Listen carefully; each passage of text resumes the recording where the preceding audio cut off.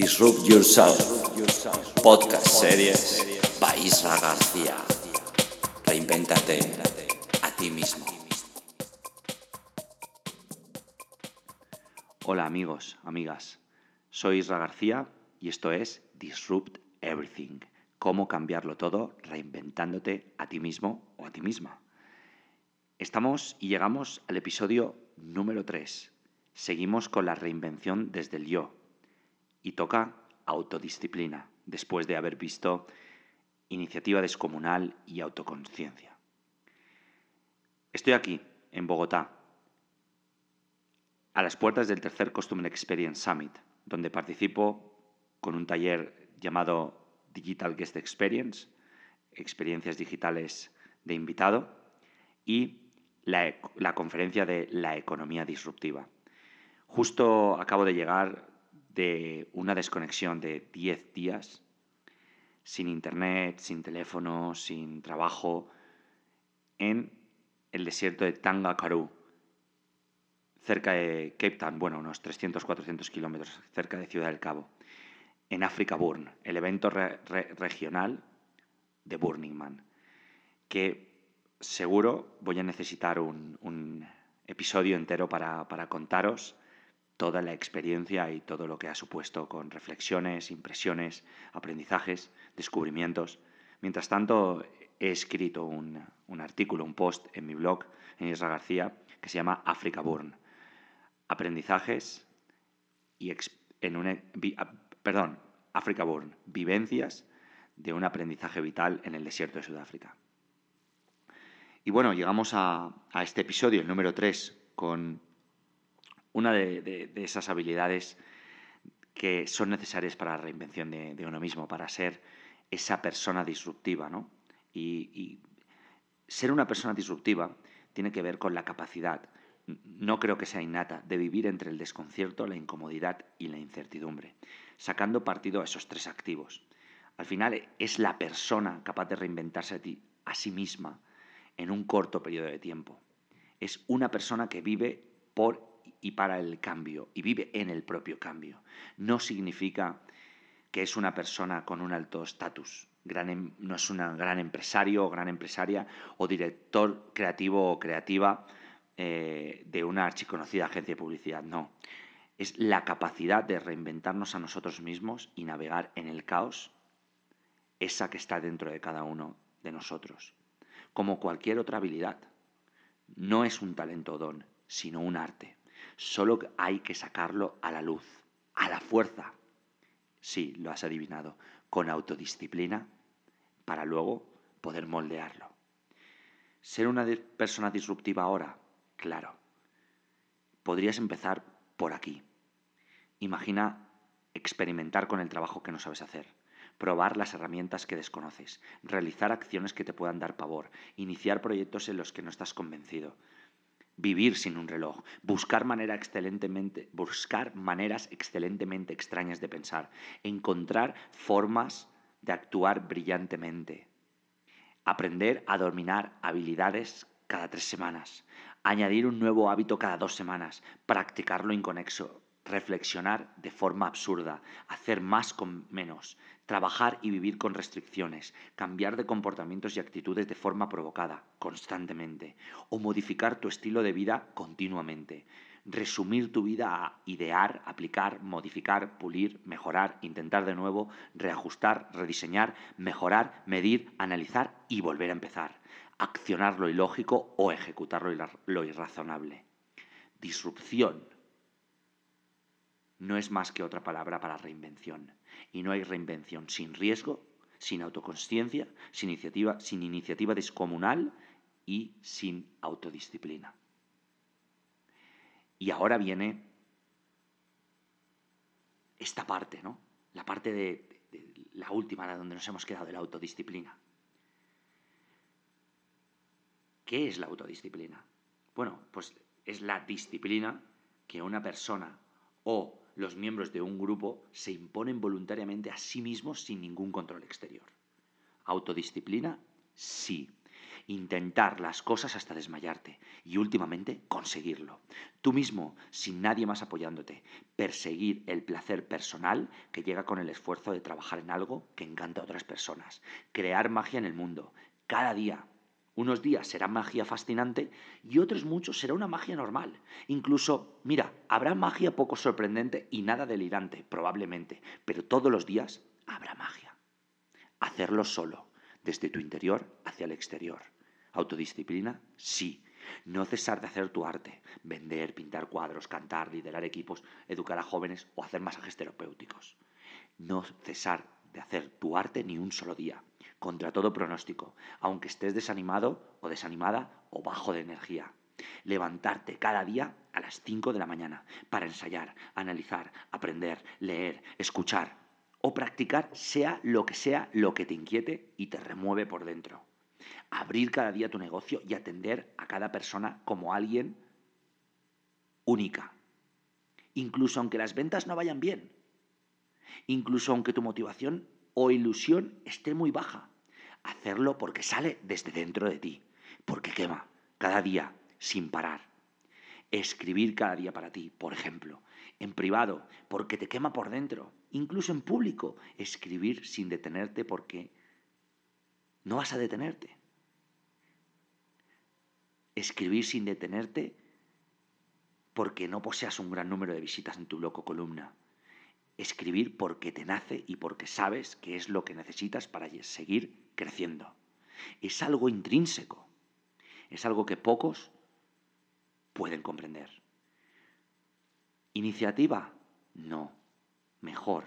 Autodisciplina. Poseer objetivos que te muevan por dentro, alcanzables, realistas y retadores. Buscarlos, codearte con ellos y saber que te hacen estar vivo por dentro y por fuera. Objetivos, y lo digo con el puño cerrado, anuales, mensuales, semanales, diarios, horarios, incluso para cada minuto. Céntrate en la autodisciplina. Es la herramienta personal más potente que cualquier ser humano podría desarrollar. Dejar, por favor, de buscar disciplina a vuestro alrededor. Parar de preguntar cómo ser disciplinados.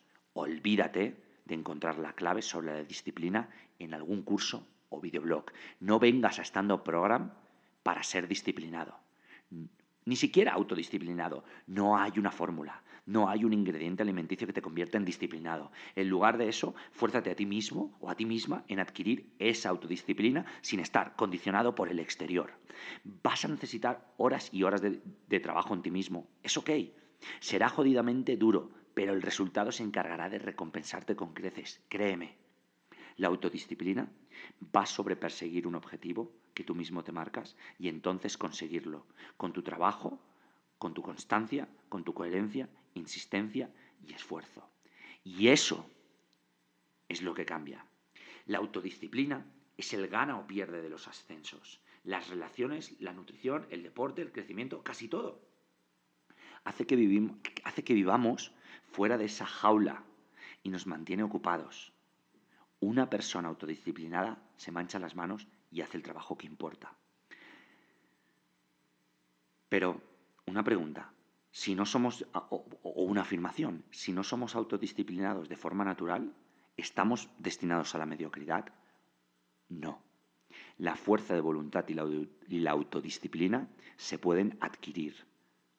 Y aquí y ahora voy a compartir con vosotros 6 prácticas para empezar a andar el camino de ser una persona autodisciplinada. La primera, evita caer en la trampa de la tentación. Si tratas de ahorrar, ir a un centro comercial no es la mejor solución. La mejor forma de obtener un autocontrol es no tener que usar el autocontrol. Tenemos una cantidad limitada de fuerza de voluntad. Optimízala y no la malgastes. Optimízala para lo necesario, lo inesperado y lo incontrolable. Ahí es donde tienes que salir. Segunda práctica, sobresalir en el momento adecuado. Mira, puedes ver la disciplina como algo escaso. En mi caso, lo veo como algo abundante, porque la practico a diario. Podría ser una profecía ilusoria, lo sé, Sin embargo, si consideras que la disciplina es para ti y la practicas, no acabarás desbordado o desbordada por la situación, porque sabrás cómo regular lo mejor de ti mismo o ti misma. Eso significa simplificar tu rendimiento antes de una exposición importante o una situación crítica, por ejemplo. Las personas que practican la autodisciplina saben cómo emplear esa energía de forma sostenible y eso es lo que cambia. Tercera práctica, practicar o practica el cuidado personal. Privarte del sueño, de las descargas de estrés o de pequeños placeres desestabiliza el autocontrol. Las personas autodisciplinadas tendemos a ser sanas a largo plazo.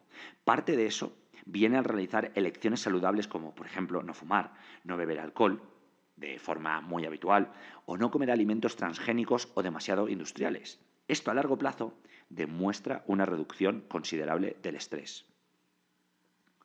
Cuarta práctica. Practica la estrategia de los microobjetivos. Esta viene de parte de Joseph Agram, mi amigo. Ya sea para cumplir una meta de ventas que sea importante o acabar una carrera de 200 kilómetros en bicicleta, entiende la importancia de los microobjetivos. Si estableces hitos diarios, inmediatos y muy alcanzables, incluso, digamos, invirtiendo 30 minutos al día, te ayudarás a sentirte satisfecho y más motivado en el camino. La dureza de la autodisciplina es que debes practicarla cada día y de forma intensa. Por eso el proceso de alcanzar micrologros a diario es clave. La percepción, y esto es esencial, la percepción de la velocidad hacia tus objetivos es más crucial que la distancia que te separa de los objetivos a cumplir. Quinta práctica. Persigue sin descanso. Digamos que tratas de cambiar tu trayectoria profesional, ¿ok? Empezarás a orientar tus objetivos a todo tu trabajo, contenidos, oportunidades o búsquedas. Tomarás esos pasos que se requieren para ir desde el punto A al punto B y no desistirás hasta que llegues. Y práctica número 6, microvalentía. La táctica de cometer un pequeño acto de riesgo a diario hace que progreses. ¿Por qué? Porque no vas a tener otra opción. Progresar mientras sigues enfocada, motivada y generando resultados hacia la dirección que deseas moverte. Una acción valiente al día. Comprométete con ello y lograrás la autodisciplina. Y la extra es la siguiente. Elige algo que que no te guste hacer. Elige una hora. Las 9 de la mañana, las 10, las 12, las 7 de la tarde. Repite eso que no te gusta hacer durante 100 días, sin descanso, a la hora que fijaste, sin fallar ni un solo día. Si acabas el día 100, no solo serás autodisciplinado, sino que serás autodisciplinado. Porque si logras hacer algo que no te gusta, a la misma hora, todos los días, sin parar, imagínate qué es lo que lograrás hacer con lo que te gusta. Una persona autodisciplinada, pues claro. Aunque nada de lo que cuento, o de lo que comparto, o de lo que muestro, es 100% útil si no lo intentas o experimentas hasta que halles tu propia fórmula. La persona autodisciplinada es la que trabaja en crear su propio juego y entonces su fórmula, porque si cambias el juego te seguirá. Y eso es lo que cambia. Mira, trabajo a diario por seguir rediseñando mi estilo de vida. Me gusta jugar a juegos que no entiendo. Me gusta esforzarme y entrar en batallas en las que tengo las de perder. Vibro con la idea de experimentar. Trabajo en marketing, es decir, en crear cambio impositivo. Invierto cantidades de horas en mi actividad favorita número 1, el alto rendimiento, la autodisciplina, la iniciativa, la autoconsciencia.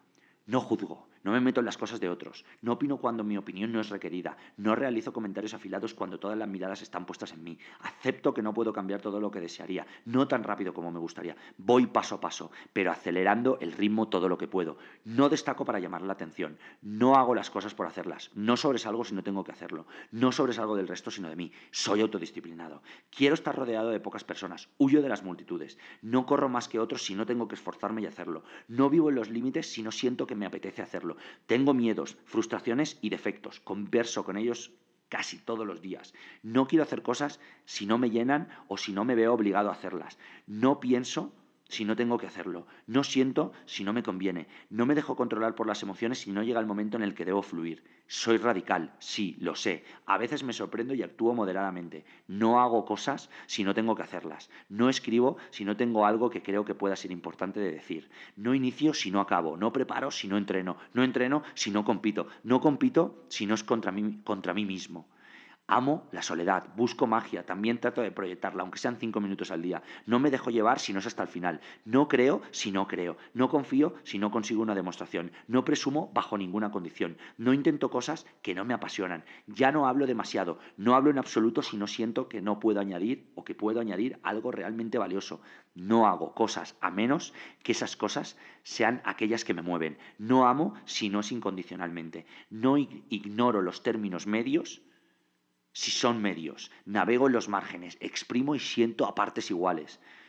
No comprendo para qué sirve el cinismo, la negatividad o la queja. Salto más lejos de lo que puedo. Siento que salto cada día un poco más alto, un poco más allá. Lo hago al mismo tiempo que disfruto el recorrido. La música, la escritura y la soledad forman parte de mi alma, mueven mis emociones y estados mentales. Desde luego que lo hacen.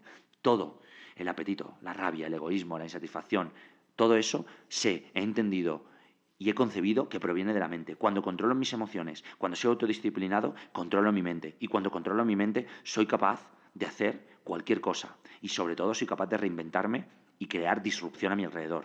Siento más, a pesar de que pienso más. Voy veloz al mismo tiempo que voy lento. Hago cosas y al mismo tiempo dejo de hacer cosas. Hablo y callo, casi a la vez. Esto es un análisis bastante personal que escribí en mi blog y que ahora comparto contigo, porque estoy preparado para morir cuando sea necesario y estoy preparado para vivir hasta el último día de los tiempos. Soy imperfecto como el que más, lo reconozco. Estoy hecho en base al fallo. El fracaso me ha moldeado la persona que soy hoy, gracias a la autodisciplina, gracias a la iniciativa, gracias a la autoconsciencia. Cero es el precio que pago hoy por hacer algo que no funcione. Consigo lo que me propongo, hoy o dentro de 10 años. ¿Por qué? Porque soy autodisciplinado, porque he aprendido y he entendido el juego de la autodisciplina, combinada con la iniciativa y la autoconsciencia. Esto me permite reinventarme a mí y reinventar el juego. Y permíteme que invierta descartes. En lugar de pienso y luego existo, no, existo, luego pienso. Eso es. Eso es. La disciplina está en boca de todos. Ahí está el secreto. Y es donde debe estar el foco. Eso es lo que dicen muchos. Pienso, no sé si equivocada o acertadamente, que estamos convirtiéndolo en una tendencia algo desviada. Desviada y distorsionada, porque en realidad no es sobre la disciplina, la cual parece que debe llegar de alguna manera desde el exterior. No, en realidad es sobre la autodisciplina que nace desde lo más adentro de cada uno de nosotros. La autodisciplina es el deseo verdadero que tienes en el corazón por conseguir algo bueno. Búscalo, búscala, encuéntrala, poténciala y no dejes de practicarla. Esto es el tercer episodio de Disrupt Everything. Soy Isra García y te animo a que, si has encontrado esto útil, lo compartas con alguien, solo una persona. Que dejes un comentario o que dejes una reseña en los podcasts en iTunes. Pero sobre todo, te animo a que te reinventes a ti mismo o a ti misma y a que lo cambies todo, porque está en tus manos. Esto ha sido Disrupt Yourself by Isra García. Si algo merece la pena, hazlo en exceso.